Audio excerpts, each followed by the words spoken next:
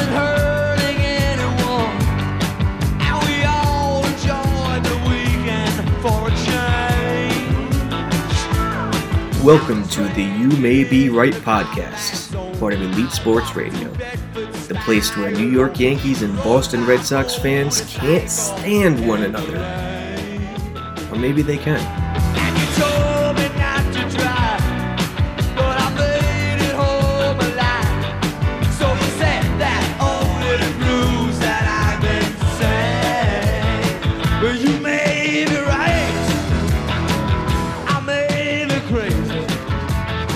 Oh, but it just made me. Welcome back to the You May Be Right podcast, property of Elite Sports New York, your one-stop shop, should I say, for the pulse of New York City sports. I am Josh Benjamin, and sitting next to me is some random Red Sox fan I found on the street. Please introduce yourself, sir. How you doing? I'm Paul DeSena. Oh, yeah, that's right. You're my co-host from last week. Here, as always, to bring you the best in Red Sox Nation and the best analysis around, along with my co-host, Josh Benjamin. That's how I like to think of it.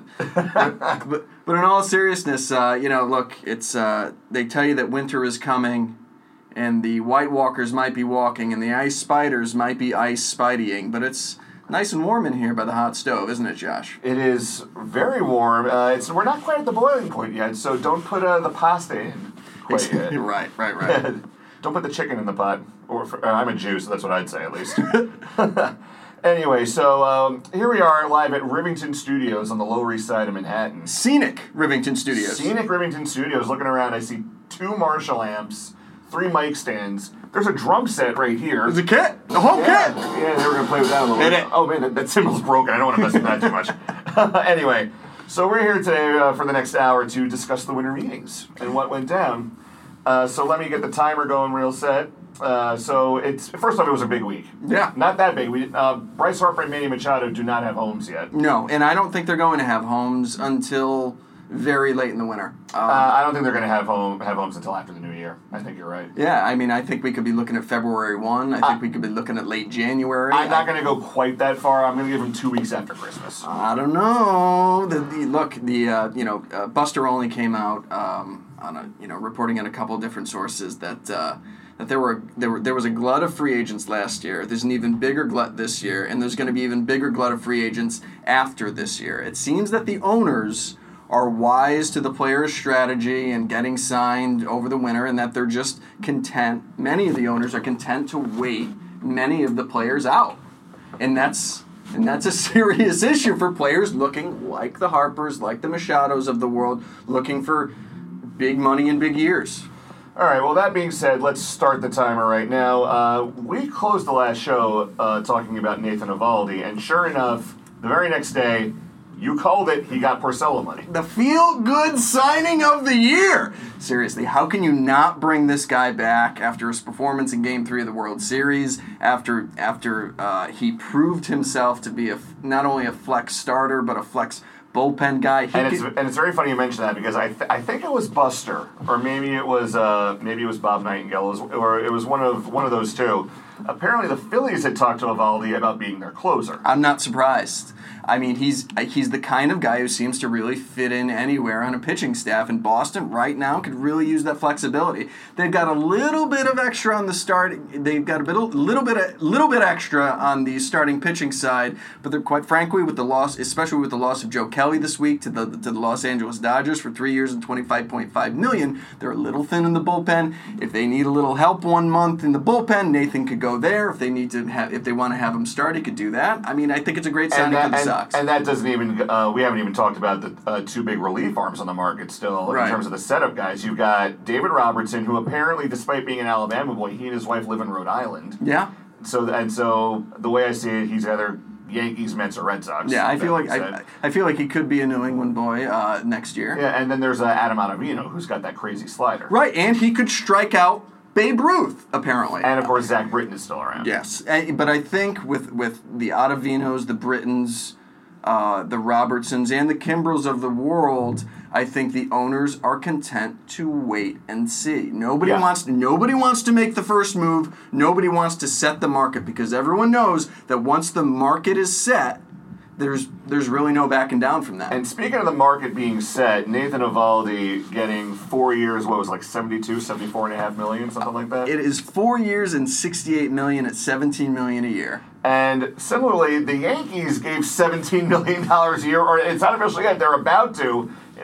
Brian Hoke called the deal the other day on the 1 yard line. Jay Happ is coming back to the Bronx. Not surprised. For $17 million a year, 2 years guaranteed plus a vesting option for a third. Look, regardless of what he did in the postseason, the fact of the matter is Jay Happ came to the Yankees and delivered, didn't he? Yes, he did. He went, I think, 6 or 7-0 in a Yankee uniform. And here's the crazy part. I think the Yankees overpaid him. I think both Eovaldi and Happ were overpays. However, I think both the Yankees and the Red Sox were up against it when it comes to starting pitching. I mean, I wrote an article for ESNY mere hours after the Eovaldi signing was official. I said Brian Cashman is going to have to prepare himself to overpay Jay Happ. I mean, look, it is an overpay, but they do need him. Yes. And he's a nice addition to that rotation. He really rounds it out. I think he's going to do great. Well, yeah, because after Eovaldi was signed, the New York Post came out saying how Happ was closing in on a 3-year deal with the Phillies because that third year is what he wanted. Absolutely. And at that point, I was saying, look, if another team is willing to offer him 3 years, let him have it, because the Yankees, we have Jonathan Loaizaga, or Johnny Lasagna, for those who don't want to pronounce it. You could have taken a 1-year flyer on James Shields, and then I would have said, and then next year, formerly Big Game James. Yep. And then I was going to say, and then in 2019, throw the baby and the bathwater at Rick Porcello, because he's from New Jersey, he knows the area well, he's owned the Yankees in the past. Like, if you can't beat him, bring him aboard. That would certainly be a strategy that the Yankees could follow, or the Yankees can, like the Red Sox, I think, just wait out the 2019 free agent market, because there's a lot of big arms coming up. Yeah, Chris Sale's coming up, Porcello. I mean, I didn't pull up the list as to who's going to be there. I think Kershaw's on the list. No, Kershaw just re-upped with the Dodgers. Well, I'm wrong and an idiot. I'm sorry. Well, you are a Red Sox fan. But on the whole, let's go back to the Eovaldi deal. Was the money right, would you say? I mean, I think it's I called it the feel-good signing of the year for a reason. I think it's an overpay. But is it an overpay by a lot? No. And do I hate it? No. In fact, I love the signing. I love the signing because he fits into any and every part of that Red Sox pitching staff. I mean, he gives them flexibility like maybe they haven't seen since maybe Tim Wakefield in the early 2000s. Somebody who could just go and fit in anywhere, and what's more importantly, and they're going to need it, somebody who can eat innings. Yeah, and that's a big reason why I think the Yankees ultimately re-signed Happ. Now, first off, in terms of overpaying, when Bryce Harper and Manny Machado are on the market, someone's going to get overpaid. Yes. When you have the top two players in baseball, arguably, available on the open market, it means that some people are going to get a lot of money, some people aren't going to get the money they wanted. People are going to get paid, yes. Some are going to get paid more than others. Yes. And I think that in Happ, you have a classic case of an overpay. Because don't get me wrong, he's proven he can handle New York. Absolutely. He's proven he can handle the Red Sox. Absolutely. And he was never going to get that third year because he's 36 years old. Yeah. Let's just be honest with each other. Unless he was a 20-game winner, let's say, last year, he was never going to get that third year. I think I don't think his age really came into it. Again, I think the club pays based on the need for the club, and I think the Yankees felt that they needed somebody, and I think they're projecting, like I said last time, I think they're projecting out to a 5 or a 7 game series against a rival. And who do you trust? And who do you want taking the ball for 5 or 6 or 7 innings? And I feel that's what Happ got his paycheck for.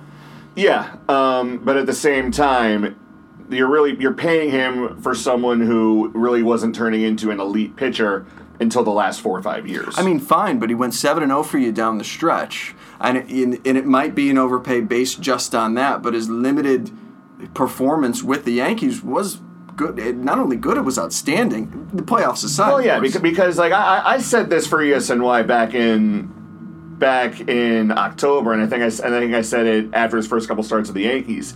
This is almost David Cone 2.0. Yeah, no, he was something special. Yeah, because like we made a deal with the Blue Jays similarly. He's a similar type of pitcher. He's relying on a lot of movement, not so much velocity. Because if Hap's curveball and slider are biting, game over. Yeah. It's almost like Adam Ottavino's slider. Yeah. A good friend of mine, Alec. Deep, great spin rate. Yeah, I mean, someone who used to work for me, and also a former podcast co-host of mine, Alec Montecalvo is his name. He referred to Adam Ottavino's slider as a Bugs Bunny slider, in that it's so filthy, it's so good that it's almost cartoonish. And I feel that with Hap's secondary pitches, because he's primarily a fastball pitcher. I mean, he pitches off the fastball. Yeah, he threw his fastball about 2/3 of the time last year. Yeah, according to Fangraphs. We don't know what his velocity is going to be like in his age 36 season. I mean, look, it's going to go down over. It'll probably drop more precipitously from 36 to 37 than it did from 30 to 31. But the fact of the matter is, the performance still seems to be there. I actually don't think it's as gross an overpay as you do. Let me rephrase. It was not a gross overpay. I just figured that teams are going to look at his age because he's 36 is old in pitching. And you're never getting that third year at 36. That's the craziest part of the deal to me, is that he got that third year. Here's where you're partially correct. The Yankees did offer Hap the third year, but it's in the form of a vesting option. If he hits, I think it's 165 innings and maybe like 25 starts. In the second year of that deal, the option kicks in.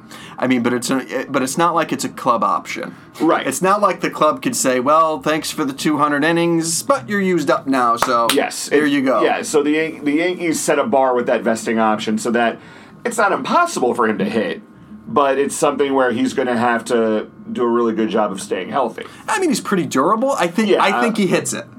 So do I. I think he hits it, and the good news for the Yankees is that if he proves to be more of a burden than a boon, let's say midway through the second year of the deal, it's an easily movable contract. They can move that deal somewhere else and have to cover minimal money, if at all. If the Yankees win the title next year and Hap goes 3-0 in the postseason with a 2.2 ERA, was it an overpay? I'm gonna have to revisit my opinion if that actually happens. Results speak for themselves. Those damn Red Sox fans always making me think. But on the whole, you called Eovaldi the feel-good signing of the offseason. Definitely. The Yankees, and that with the Eovaldi deal, the Yankees, I feel, because I would have been happy to give Hap, let's say, $12, $13 million a year. Right. It got to the point where I think Cashman, ever the pragmatist, said to Hal Steinbrenner, "We got to go north of 15." And he wants to be there. I feel like Hap wants to be in New York. I feel like he wants to be in this race. I feel like he wants to be pitching, against the best teams in the major leagues, and this gives him another couple of years at least to do that. It absolutely does. And I don't know. I'm excited about the future of the AL East race based on those two signings. It feels, I don't want to make too dire a comparison, but it does feel like the offseason does feel a bit like World War I, where you have two great powers in the Red Sox and Yankees kind of coming at each other, and they seem really evenly matched right now, neither of the teams to date has been able to land at least the offseason knockout punch that gives either one a clear advantage over the other. That's very true. Anyway, moving on, because the alarm went off there, that means it's time for us to change topics. Alrighty. Paul and I figured that since it is the winter meetings, it is the off-season, money's flying around in all directions, let's talk about the worst decisions our teams have made in the offseason, because there are a lot of them, especially on my end. Babe Ruth is excluded. Yes, Babe Ruth is excluded, and as are the plethora of signings. Jacoby Ellsbury is excluded. All the decisions that George Steinbrenner made in the 80s when he pretty much rage quit after every year they didn't win the World Series. And to the Sox fans, all of Charrington's signings, I thought they were low-hanging fruit, so I didn't go with them. So there will be no Pablo Sandoval. There will be no Adrian Gonzalez. Adrian Gonzalez is on there. That's an Epstein signing. Oh, all right. Okay. Well, when that's it, let's kick off. Definitely no Pablo Sandoval. Definitely not Rick Porcello. Although I would never put Rick Porcello in the category of worst signing ever. Although I did think that he was overpaid when he was originally signed. But hell, the guy won us a title. Moving on, Paul. We're going to kick this off because you specifically requested it. Starting off with the bad Red Sox moves. What have you got? All right. So let me take you back to 1989. 89. I was 3 years old. And so if anyone remembers, and I vaguely remember this, watching the World Series in 1989. Josh, do you remember what happened? The World Series 1989. It was the Battle of the Bay. It was the earthquake kicked in Game 3. This is my party trick. Oakland swept the Giants. The managers were Tony La Russa for the A's and Roger Craig for the Giants. So I was watching the television. For some reason, it was on in my house. I was about 8 years old. I was watching the television when the camera just started to shake, and the announcer started to exclaim, and then of course the camera cuts to technical difficulties. There was an earthquake out in San Francisco. Yeah. Be that as it may. In 1989, the Red Sox were 83-79. That was good for third place, and they were 6 games behind the Toronto Blue Jays, who finished first in the AL East at 89-73, behind the bats of Fred McGriff, George Bell, and behind the pitching of Jimmy Key. Dave Steep, too. The Astros also finished in third at 86-76. They were 6 games behind the Giants, who, as we know, went to the World Series behind the bats of Will Clark, Brett Butler, but unfortunately they did lose to the Oakland Athletics. Now, in the run-up to the 1990 season, the 1990 season is actually a pretty interesting season viewed as a whole, but in the run-up to it, there was a labor dispute. The crux of the matter is, and how it affects the Red Sox, is simply that spring training started late. There was a 30-day lockout. Yep. And the major dispute between the owners and the players was, the major sticking point was arbitration. Yeah. And the owners wanted originally, the owners wanted 6 years of club control with salaries decided by some algorithm, some economic algorithm. The players, of course, being the players, wanted, hey, just make us free agents every year to sign for wherever we want and for as much money as we want. Ultimately, they decided on arbitration. It had been 3 years. They lowered it down to 2 so players could seek arbitration after 2 years. Of course, the owners hated arbitration because all they saw is our arbitration doing as raising salaries. But it's against this backdrop that these two clubs, the Houston Astros and the Boston Red Sox, enter spring training in 1990. So no surprise, both clubs have really high hopes, right? So The Houston Chronicle reports in March of 1990, quote, Astros tout young pitching prospects. Middle relievers may give Astros lift. Strong bullpen may mean fast start. And memorably, the Houston Post, Kevin Newberry writes, how confident with proven lineup?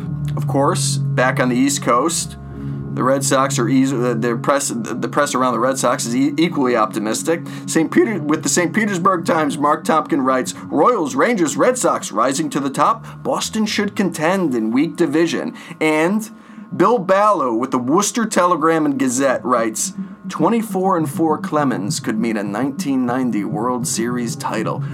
Are you kidding me? At any rate, but not to be outdone for fatalism, because that's how Boston was back then. Remember, the curse is still alive and well. And the curse is not alive and well. You won in 2004. Get to the damn move. The curse was alive and well, and at that time, you had a 70-year drought. Then the curse was alive. Yes, it was. That can't be gainsaid, man. You had a 70-year drought. And that I think is part of the backdrop against when decisions like that get made. Be that as it may, Boston, not short for fatalism, says Nick Cafardo with the Boston Globe wrote in March of 1990. Nick Cafardo's been there that long. Oh, he's been there a while. Wow. Okay. He's been there a while. Dan Shaughnessy was there back then. Yep, Bob Ryan was there back then. Needs. They've all. I feel like they've never left. Yeah, they never have. Anyway, so what's Nick Cafardo say? Nick Cafardo had said, the power shortage could be a problem along with lack of speed and home runs. This Red Sox team in 1990, it's a good lineup. Yeah. It's actually really good. Because you still had Boggs, you had Dewey Evans out in the outfield. Ellis Burks coming up. Ellis Burks won a Silver Slugger that year. Yep, that's right. You had Mike Greenwell, you had Tom Bernansky. It wasn't a bad lineup. They had 106 home runs. Which back then was a lot. Not that many. 106 home runs, and they hit and they stole 53 bases, which really wasn't a lot. Yeah. They didn't have much power and they didn't have much speed, but be that as it may.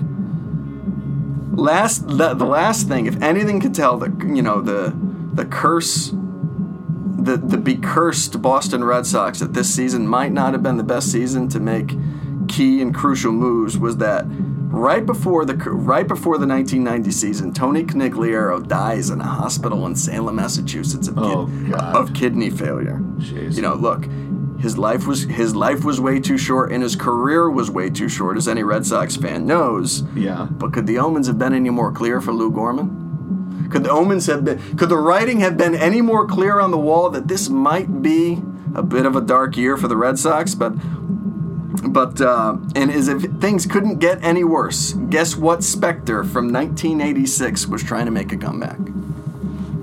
Not Buckner. It was Buckner. Not Bill Buckner. At age 40, Bill Buckner has a great spring by any standards. Makes the team at age 40. Ends up retiring on June 5th with 1 home run, 3 RBIs, and batted 186. That's just sad. That was Buckner's swan song. I mean, I think the fans had forgiven him by then, or at least gotten into something approaching acceptance. Yeah. But I think it took Bill way longer to forgive Boston than it took them to forgive him. So what's this bad move that Boston made? Because we're actually running short on time on this segment. Fine. Sorry, dude. So it's the beginning of August. Yep. Red Sox are tied for first. Yeah. Guess where the Houston Astros are? Dead last. Not that well. I think dead last. But how many games behind? How many games behind? 10. 19. Sheesh. Okay. Houston's selling. Boston is buying. All right. And at third base, the Red Sox have Wade Boggs in the majors, right? Yeah. But in the minors, they've got two other guys. They've got Tim Naring and they've got Scott Cooper. Tim Naring was called up by then. Tim Naring actually works for the Yankees right now. And Tim Naring, we would just so end up that Tim Naring's back. Tim Naring had a promising start to his career, but his back would end up seeing him out of the game, yada, yada, yada. Yep. But behind Wade Boggs, you've got Tim Naring, you've got Scott Cooper, and at AA, you had a young guy named Jeff Bagwell. Oh, I know where this is going. He was killing it. The New York Times featured him in an article in August, and you could, if you look at the papers back then, you could see the drum beat beating. You know, we've got this great young guy, but don't do it. You've got this great young guy, but don't do it. But don't do it, Lou. You got this great young guy, but the problem is general manager Lou Gorman at the time has a bullpen problem. Mm-hmm. Okay? And his bullpen, minus Larry Anderson and minus Lee Smith, ends that season with an ERA at about 4.75. That's not good. It wasn't good at all. I mean, he's got injuries left and right in the bullpen. They're letting up runs, yada, yada, yada. So he pulls the trigger, and he makes the move. And he trades Jeff Bagwell for, at the time, 37-year-old Larry Anderson. Going to be a free agent after the season, but had I think, the best year of his career the year previous, and is known as a shutdown reliever. Yeah. And that's what they need. Because I'm looking at the numbers right now. 1989, Larry Anderson, in 60 appearances for the Astros, posted a 1.54 ERA. And in the Red Sox, he only appeared in 15 games with them, but a 1.23 ERA, which is great. 1.23 ERA in 22 innings with the Red Sox, with a 1.2 WAR in a month. At age 37. He was important to them down the stretch. Yeah. He held, the games that he pitched, and the wins that he pitched in were crucial to the Red Sox winning the division. So, he pulls the trigger, he makes the deal. And the Red Sox then lost to the A's in the ALCS, right? And what happens? But the Red Sox win the division, and everyone's high on it. Even Nick Cafardo writes, and I quote, what we got? And I'm getting it there.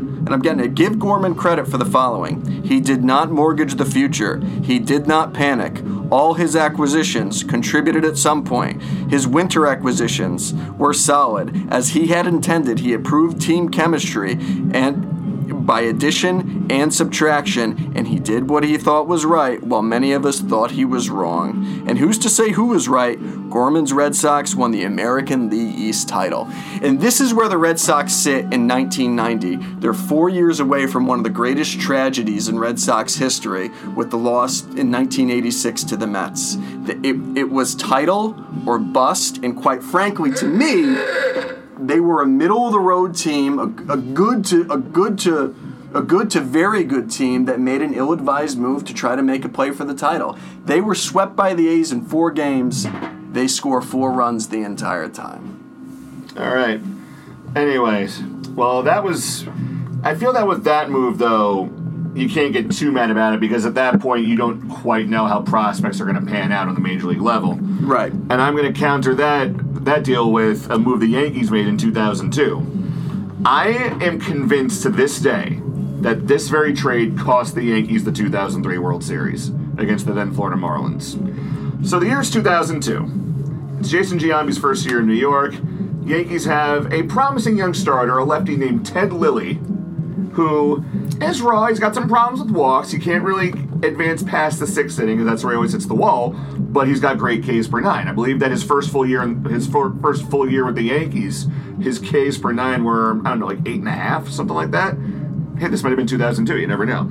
Anyway, so the summer's coming. The Steinbrenners want to bolster the rotation just a little bit because, no disrespect to Ted Lilly, you can't really trust him in a big league game. So a 3-team trade happens involving the Oakland A's and the Detroit Tigers. So in the deal, Lilly goes to Oakland. Where he stars. I wouldn't say stars, but he kind of kickstarted his career. And then Oakland sends to the Tigers a young first baseman named Carlos Pena, who had a couple 30 home run seasons for the Tampa Bay Rays. Mm-hmm. And coming to the Yankees is a right-handed pitcher named Jeff Weaver. Now, Weaver at the time, he wasn't a great pitcher, but he had put together a season where he was able to hold his ERA in the mid-3s, let's say low 4s. So he's still learning how to pitch, but the ceiling is there. So he comes to the Yankees, and it's a match made in hell from the start.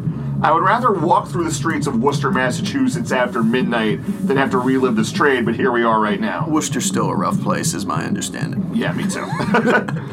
Anywho, so the thing about Weaver, and I remember commentators saying about this, he had a great fastball and he had a great slider and some great off-speed stuff. His problem was he couldn't decide what he wanted to rely on. So he's all over the place as a pitcher, like I said, still learning how to pitch. And with the Yankees, his ERA, it's pretty much Sonny Gray 2.0. Like away from New York, you didn't know what you were going to get. In Yankee Stadium, you had to hold your breath. And Yankee Stadium's an intense place to play, and not everybody can rise to the occasion. Here's where 2003 comes into play for me. Don't remind me of 2003. Well, this is after Aaron Boone, so here we go. Game 5 of the World Series. It's an extra innings. Jeff Weaver comes in because we're at the point now where you have to put the long man in. Right. Before you start thinking, okay, which starter can I afford to have throw an inning or two? Right. Jeff Weaver comes in, I think it's maybe the 11th inning. Up at bat for the Marlins, a future Boston Red Sox, Alex Gonzalez. Weaver leaves a complete and utter meatball over the plate. And Alex Gonzalez, who I think his career OPS, it's sub 1,000. The guy was not a power hitter by any stretch of the imagination. No, he was not. Parks went over the left field wall. Marlins go up 3-2 in the series. Josh Beckett works his magic in Game 6. Cut to me crying on the floor of my father's living room. I mean, at some point, that Florida Marlins team was a bit of a team of destiny. Oh, yeah. I mean, I'm not disputing that, but... The fates intervened in Chicago to get them there. But here I am thinking, the year before you traded a young, promising lefty in Lilly. He was still learning how to pitch, but like I said, the ceiling was there. Right. Lilly goes on to enjoy a 15-year career playing for Yankees, Oakland, the Cubs, the Dodgers. I remember the Blue Jays being in there for a hot second. Right. Later committed insurance fraud, I think. He had a nice career. Yeah, he committed insurance fraud? I'm pretty sure he got arrested for doing some shady stuff with insurance. That's crazy. Anywho, and here I am thinking... Hang on, I gotta Google this. Yeah, because here I am thinking, Ted Lilly easily could have been in Weaver's place. And he had a lot more deceptive stuff than Weaver. Right. He was a finesse pitcher, whereas Weaver kind of flipped back and forth between that and relying on velocity. And Weaver, they eventually traded him to the Dodgers, I think, before the 2004 season. Then he bounced around for another few years. Mm-hmm. But Ted Lilly, while never a Hall of Famer, never an ace, he was a good number 3 starter. No, and had a nice career. He was a work-a-day kind of guy. In 2003, if Ted Lilly's on the mound to say instead of Jeff Weaver, does the result change? That's a little attenuated, Josh. That's a little attenuated. I stand by Jeff Weaver cost us the 2003 World Series. That is my truth, and I am living it. That's a little much. I mean, we're getting into butterflies' wings causes a tsunami in Morocco. I know we're talking butterfly effect. I mean, this is. Sure. Okay, maybe. I don't even know what to say. I mean, you didn't have a tinfoil hat when you came in here today. Yeah, I left it in the closet. but anyway, this deal is a perfect testament as to why the Yankees always have to be careful when trading for pitchers. Sonny Gray, when he first came over, he was fine. Wasn't great. Know. Yeah. Yeah. This year, it was like AJ Burnett Part 2. Yeah, you never know. You never know who's going to come into what is really a pressure cooker. It seems in the AL East, and especially in that very passionate, but I think less violent these days rivalry between Red Sox fans and Yankees fans. Right. The rivalry. It's like we said on the. It's like we said on the last show. It is very much a friendly rivalry with some bad apples sprinkled here and there. I think so. But on the whole, I have full confidence that I could walk into Fenway Park next season in full Yankee gear and I'd be okay. Yeah. You remember the 5-game series 2006, Son of Massacre. Yes. I went to 2 of those games. The first one, I walked in, now keep in mind, I was 20 years old and very dumb at this point. Those were sad times for Red Sox fans. Yeah, so I had the Yankee hat, I had an A-Rod jersey, I had some Yankee paint on my face. And except for one drunk guy who was later taken out by the Massachusetts State Troopers. Pretty nice. Because he slugged an off-duty one. Well, yeah, that'll get you in the clink. Yeah, but on the whole, nobody messed with me. No. And I was with 4 or 5 other guys. I sat in the bleachers at Yankee Stadium, had a great time, and never had a problem. I don't actually have too much Red Sox regalia because, look, in all the years that I've been a fan, my favorite players, they do come and go, and to a certain extent, I think we fans are rooting for laundry these days. Yes. I think it's okay. We love the team, and we love to, talk about them, talk about the players, and we love to talk about the moves that the teams make. But, all in all, I think it's a really, sometimes it feels like a crapshoot on who's going to come in, though, to this.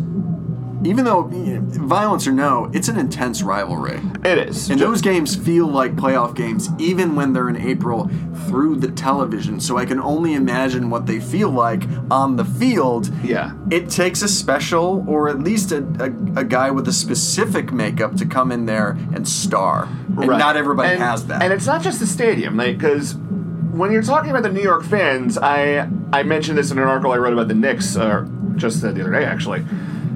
These fans demand results. Yeah. These are people who will sometimes pay upwards of $5 for a slice of pizza. They're used to winning. Yeah, they're not just used to winning. They are used to paying for high-quality things. Yeah. And that includes their sports teams. So if you're not going to give them results, they're going to boo you. Yeah, they're going to boo you, and they're not going to come to the park. Well, the Yankees will never have a problem selling out that park. If the Yankees were in last place, do you honestly think they'd have a sellout every game? Fair point, you're right. When the Yankees come in third, when the Red Sox come in fourth, the fans let them know it. The fans boo you. Yeah. And, they don't show up in the numbers that they do when you're winning. There's a price to not winning in Boston as there is in New York. That's absolutely correct. But the thing is, the other thing that can run you out of town in either of these teams, I think, Josh, you'd agree, is the media. Yeah, Boston's media might be even more merciless than New York's. Notoriously brutal. Yeah, because we've seen it with David Price. Now, with David Price, I'm not so sure whether he just didn't get along with John Farrell, or if he was just trying to settle in the first couple of years. But David Wells, who's the big tough guy himself, he's played for the Yankees, the Blue Jays. He had that year with the Red Sox. When David Wells is saying how the fans and the media in Boston are ruthless, this guy who looks like he runs a biker bar someplace. This guy is a biker. He's a big bad man. David Wells is a biker bar. There's a secret door in his back, and the Hells Angels hang out there. But if a big scary looking guy like David Wells is saying Boston's fans and media are a little too intense, that's when you got to take a look in the mirror. But speaking of the media, leads me right in to Boston's second worst free agent signing of all time. Well, we're going to start the clock around that because we only got 20 seconds left on Ted Lilly. So starting the clock at 10 minutes, what do you got? Carl Crawford. Carl I thought you said no Charrington signings. He's not a Charrington signing. He is a Theo Epstein signing in 2010. Ah, okay. So Carl Crawford came to us from the Tampa Bay Rays. He looked great. He's a 300 hitter for... Oh, yeah. And I remember one year, I think he had like 17 triples, something like that. Fast as fast could be. You know, had led the league in stolen bases 3 or 4 years. I remember when Carl Crawford was really becoming a household name playing down in Tampa Bay. Right. I think I was still a teenager at this point, but I remember saying to my friends, guys, the way this guy plays, it's like a more athletic Ricky Henderson. Fun, dynamic player, fun to watch, and he played like he loved the game. Can beat other teams in so many different ways. So the Sox in 2011 are coming off of 2 titles in 2004 and 2007, and I don't think I can understate what this has done to the psychology of the Red Sox fan. Sure. So the old fatalism is kind of faded away. Yep.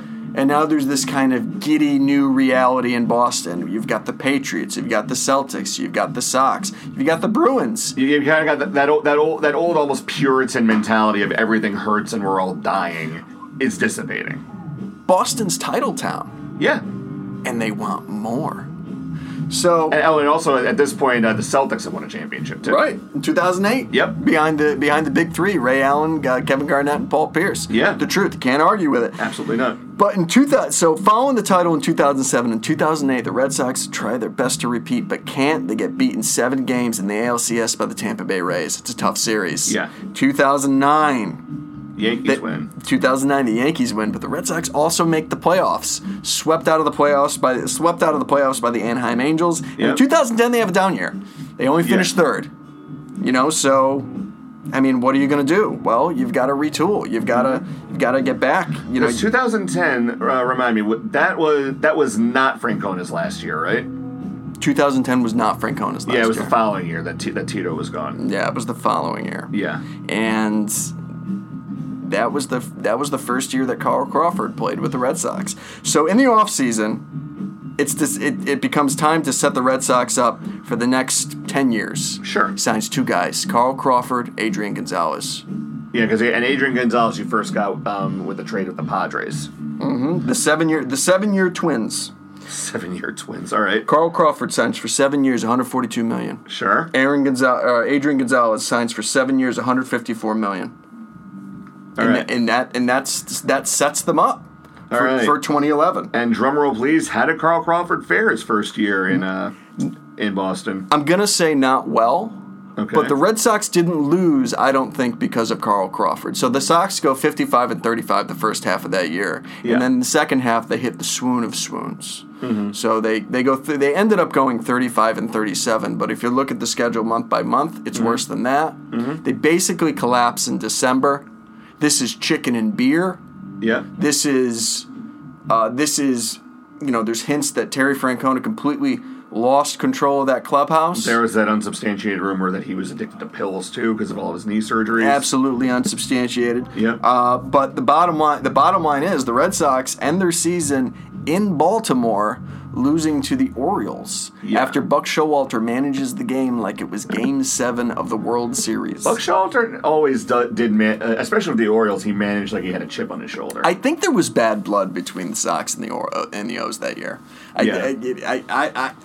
Look, I wasn't on the field, mm-hmm. I wasn't in the clubhouse, but I think there was bad blood there. But Carl Crawford, for all his, for all the money that they'd given him, quite frankly, I don't think he's the reason the Red Sox lost. The Red Sox missed the playoffs in the last game of the season against the Orioles, but he certainly didn't help matters. He batted .255. Yep.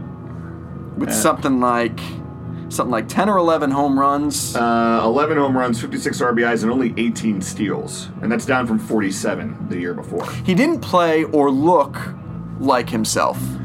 I mean, I'll say this much, because people say that baseball players, you can put them on any team, they'll do fine. Right. I think Carl Crawford is a perfect example of how that is not the case. And I think he reveals that later in 2013, 2016. He does appearances with the media when he's in LA, but I'll get to that in a second. But the bottom line is that the Red Sox that year didn't play all that well down the stretch, and I think Carl Crawford, to a certain extent, got scapegoated a little bit by the media. He did. The media wasn't kind to him. Yeah, to say the least. Because a lot of people don't understand that, and this is for the casual fans who may have only witnessed Crawford's underachieving in Boston from afar. Carl Crawford, when he was playing in his prime years of the Rays, he was playing for Joe Madden, who you now know as the coach of or the manager of the Chicago Cubs. Joe Madden, before he managed the Rays, was Mike Scioscia's bench coach with the Angels. Now, if you know anything about how Mike Scioscia managed in his prime, it was all about being aggressive. It was about contact hitting. If you see something in the strike zone, swing it, try to put it anywhere on the field and hope for the best. When you get on base, steal a base. The kind of proto-Astros, Sox, Dodgers approach. Yes, it was the Astros approach, but there was less focus on contact quality and line drive rate, let's say. Mm-hmm. Whereas with Carl Crawford, he's used to hitting the ball all over the field. He's getting triples. He's getting doubles. He was a great contact hitter. And I think that moving to Boston, maybe it was pressure that he put on himself. I feel that, be it management or another factor entirely, he tried to become a pull hitter. Well, let's actually let Carl Crawford tell us what it was. Okay, Crawford, what do you got? Because now let me set the stage with this. The next year, or maybe it was the year after, It was in 2012. 2012. The Dodgers are bought by this huge group that's headlined by Magic Johnson, former Lakers star. Big group, lots of money. And they say to the Red Sox, "Hey, you got all these bad contracts. We see Gonzalez, we see Crawford, we got Josh Beckett, and we'll throw some other guys in there just for fun. Send them our way. We'll take care of the money." Because they wanted immediate impact in LA. Yes. And so we sent them all those contracts. Yeah. And all those players.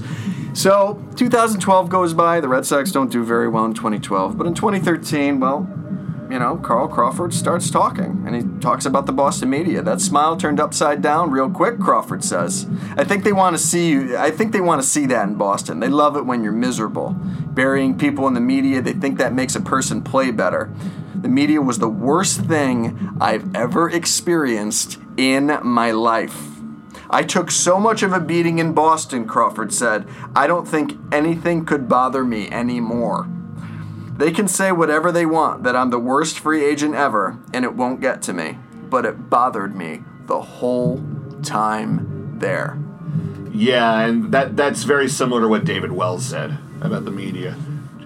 Just because, Boston is like New York in that the fans demand results, right? Because in recent years they've gotten used to winning, or coming within so close of grabbing that championship only to have it snatched away. I don't know what makes the media more intense, because there's obviously no objective measure that I have for it. Whether or not it's now what you're talking about, which is the need for results, because look, Boston is to a certain extent title town in a lot of sports, or the desperation to win that title that it's been so long since they won that made the media equally as vicious, I think. Well, Paul, correct me if I'm wrong, in the 90s and the 80s and all that time. Correct me if I'm wrong.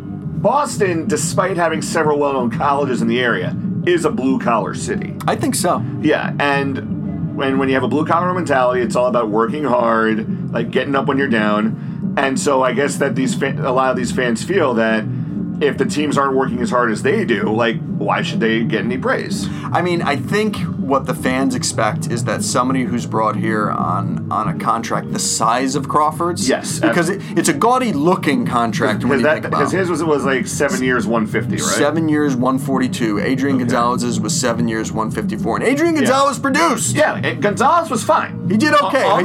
His power numbers were down. Yeah, his power numbers were down considering how probably I can hit a home run. I think he had a wrist injury late in 2011. Or maybe it was the start of his back problems that he has now. Right, because he was hitting, but he wasn't hitting for a ton of power. But be that as it may, I think when the fans see, and I'm not going to talk about the psychological profile of the city of Boston, but what I will say is that as a fan of any team, when you see somebody coming in for a gaudy contract like 7 years and $142 million, which at the time was a really gaudy contract, you do expect them to produce. And I think I know personally as a fan, I got fed up with Carl Crawford because he wasn't hitting like he hit in Tampa Bay. He wasn't batting 300. He wasn't batting he wasn't anywhere close. And that was an issue. But it's really sad to see that in some ways, I kind of think that the media ran him out of town. It very well be. All right, Paul. Well, I'm going to counter your Carl Crawford with our last bit of the day, the Yankees' worst contract signings. Now, I poured through so many bad decisions. Right. So, Jacoby Ellsbury, 7 years, $153 million. I'm not going to talk about that because... It's a stinker. Yeah, it's a stinker. I could talk about Ken Griffey Sr., who, okay, it wasn't the best deal, but had he not been... When he wasn't injured, he was performing at or around like what we expected of him. Right. No, I have got a twofer for you because the Yankees are... Man, we hand out some bad contracts. Hit me. I love a good deal. We got 2 pitching contracts, one from the 80s, one from more recently. Which one do you want me to start with? Do the one from the 80s. All right, from the 80s, we have this man, Ed Whitson. Ed Whitson. Ed Whitson was someone who had helped lead the San Diego Padres to the World Series in 1984. Right-handed pitcher, I believe, or a lefty. I can't remember which. I should have wrote that down. But anyway... It's the head of the 1985 season. George Steinbrenner, who at this point is still triggered about having lost the 1981 World Series to the Los Angeles Dodgers, and is throwing money everywhere. He's being like Oprah Winfrey. You give money. You get money. Everybody gets money. Ed Whitson got a 5-year, $4.4 million contract. Big dollars for that time. For that time, very big dollars. Now, Ed Whitson, over the course of this contract... goes 15-10 with a 5.39 ERA. Brutal. And that's in less than 2 years. Brutal. What happened? Well, a lot of it had to do with the fact he didn't like Billy Martin. They actually got into a fight where Whitson broke Martin's arm. I don't think George Steinbrenner liked Billy Martin either, but... Yeah, well, he liked enough to hire him 5 different times. But it got so bad that Whitson the following year was relegated to the bullpen, posted an ERA at above 7, I think, in a Yankee uniform, coming out of the pen as a mop-up guy for Lou Piniella, to the point where he is traded back to the Padres. Do we know what the source of his disagreements with Billy Martin were? Billy Martin was just a hard guy to get along with. I mean, but he also had a specific type of player that he liked. Did Ed Whitson, do you think, not fit that role? I don't think he fit that role at all, because if you read Sparky Lyle's book, The Bronx Zoo, which is basically a diary of the 1978 season, Sparky's going on and on about how Billy Martin and Art Fowler are just mismanaging pitchers. And he blames a lot of it on signing Goose Gossage, because Sparky Lyle won the Cy Young Award as the Yankees closer in 1977 and got relegated to being like a setup and mop-up guy the following year, just because George Steinbrenner saw Gossage and had to throw money at him. And this is a very similar deal, I think, with Whitson, where he says, you know what, the key to winning a title, we got to get all those big fish like we did with Reggie Jackson, Catfish Hunter, and he got Whitson, and Whitson was much like Ted Lilly, much like Jeff Weaver and Sonny Gray, who we mentioned earlier. Whitson just couldn't pitch in New York. Yeah, somebody who just never panned out in the town. Yeah, and so, like I said, 15-10, 5.39 ERA in less than 2 years, and it is definitely one of the worst deals in Yankees history. But we weren't that worse for the wear for it, because we were able to move it before it was even up. Which brings me to the next one. Connecticut's own Carl Pavano. You know, he's from Southington. It's a town, or at least a couple towns over from where I was. I was born in Waterbury, so it's a couple towns over from where I was born, and a town over from where I did much of my growing up, Cheshire. Yeah. I mean, if you're... So you're saying you basically grew up around country clubs? If you are a Connecticut... I'm not going to answer that. If you are a resident of Connecticut of a certain age, you remember Carl Pavano being in the paper. Yeah, because Carl Pavano was a local high school star, went on to... And then I think he made his debut with the Montreal Expos, But the reason the Yankees had him on their radar was in 2004, pitching for the Florida Marlins, Carl Pavano went 18-8 with an ERA of 3. He did well. Yes. And this is exactly why the Yankees did not go after Patrick Corbin or Nathan Eovaldi, because when push comes to shove, these are guys who really have one good year under their belts. Yeah. You don't want to pay a lot of money for that. And it's in a pitcher-friendly situation. Yes. Carl Pavano did that in a situation that was very friendly and beneficial to his talents. Well, here's the kicker. This is also after after 2004 when the Red Sox did what they did, to say the least. You know what you did. Look, if you're not going to hash... You're grounded. If you're not going to hash 86, I won't rehash 2004, so we'll call it truce. I'm not a Mets fan. I don't need to rehash 86. Anyway, so Carl Pavano, he joins Jarrett Wright as the marquee free agent for the Yankees that year. And Jarrett Wright, who had just had a comeback year with the Atlanta Braves, despite several shoulder problems while he was with Cleveland. So he got 3 years, $21 million, but we're going to talk about Pavano, who got 4 years and $39.95 million. Here's what blows my mind Not terrible, but here's what blows my mind. Carl Pavano turned down more money from several other teams just to come to the Yankees. Well, So he knew from the get-go he wanted to put on the pinstripes. He's a local guy. Yeah, and I appreciated that being like 18 or 19 when it happened. Right. Anyway, so it's a 4-year deal, and it's an even bigger disaster than Whitson, because Whitson, we got rid of him early. It wasn't exactly a match made in heaven, was it? Carl Pavano, in 4 years, in those 4 years, goes 9-8 with an ERA of 5, 26 starts. He spent a lot of time in the DL. Yes. Now, 2005, he ran headfirst into shoulder trouble, which, okay, that's going to happen. But it was also very clear he did not look comfortable in New York. Do you think if he stayed healthy, and had the amount of reps that that first year or that second year that he really needed to get under his belt to maybe get comfortable, do you think it would have been a different story? No, and here's why. Hit me. So he missed all of 2006 recovering from shoulder issues. A report came out then. I wish I had brought it in here because I only just remembered it. A report came out that he was kind of taking it slow with his rehab. Mm-hmm. Then he was in a car accident and fractured a rib, so that delayed everything.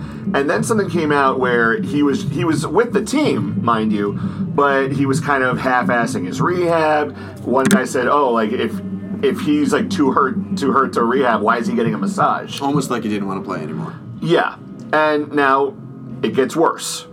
2007 comes along. The Yankees are hit with the injury bug in spring training. Mm-hmm. Bobby Abreu's hamstring is acting up. Bobby Abreu. Chin-Ming Wang has a hamstring, I think. So Carl Pavano, by the cruelest twist of fate, is our opening day starter against the Twins. Now, he pitches and you think, okay, like he's shaking some rust up, but he'll be okay. 2 weeks later, he needs Tommy John surgery. Oh, my God. And then he comes back to make a small handful of starts in 2008 and then goes off to join the Cleveland Indians, followed by the Minnesota Twins, and he plays a few more years. Everything's great. But to answer your question, I do not think that had he gotten the proper reps and stayed healthy, he would have done well in New York, because these are the Joe Torre years. Yeah. Joe Torre, as much as I love the guy for what he did for my team, Joe Torre was passive to a fault.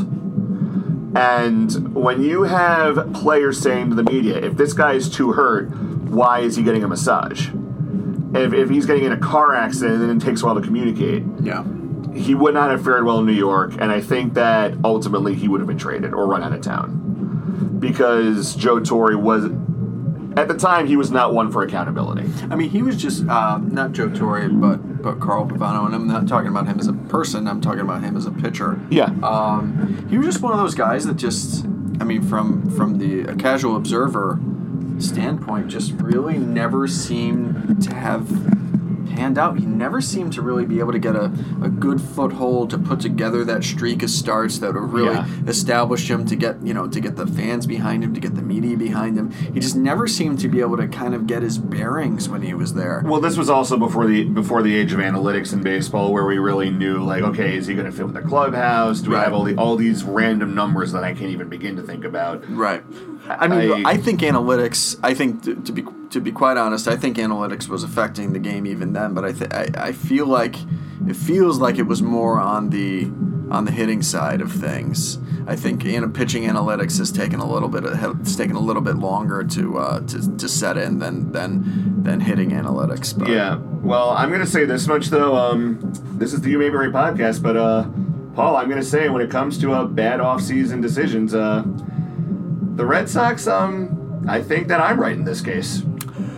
I think the Yankees have it worse. I mean, I think I'm gonna disagree with you, because we traded away one of the foremost first basemen of the 90s, and we also signed, I think, maybe the biggest money bust in the history of baseball? Definitely one of them. I think I'm right, but you may be right. All right, well, that's going to be it for the show today, folks. It's been great talking with Paul, per usual. You got anything you want to plug? Josh, just want to tell everybody to log on to your podcatcher to catch this. Yeah. The episode will be up as soon as we can put it up. Yeah, now, folks, the key is you need to search for You May Be Right podcast. Exactly. That's if you're looking on Apple. I believe we're on Stitcher. We're on Spotify soon, I think. You're on. Oh, that's our timer. You're on Castbox. You can find it there. You can find it at all your friendly local neighborhood podcatchers. Yeah. Now, another thing you can do to help out this podcast, follow Elite Sports NY on Twitter. You can follow me on Twitter at SportsByJB. Or not SportsByJB. That's my old Twitter. JB's World 3286. Do you have a Twitter? I forget. I have a Twitter that I'm currently setting up, and I'll have it ready for you guys next episode. All right. Well, also, you could be sure to listen in next week. What are we going to talk about next week? We'll figure it out. But thanks so much for listening to the You May Be Right podcast, part of Elite Sports New York, the pulse of New York City sports. And guys, remember, Paul, you may be wrong, but for all I know, you may be right. Good talking to you, Josh. Or I may be crazy. Good night, folks. Thanks for listening to Elite Sports Radio. Stay elite.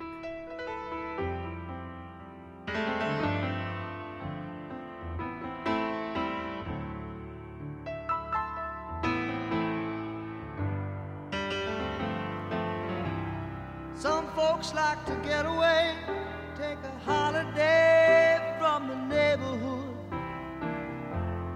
Hop a flight to Miami Beach or to Hollywood.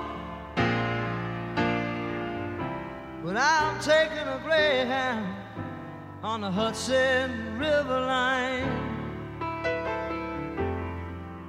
I'm in a New York state of mind.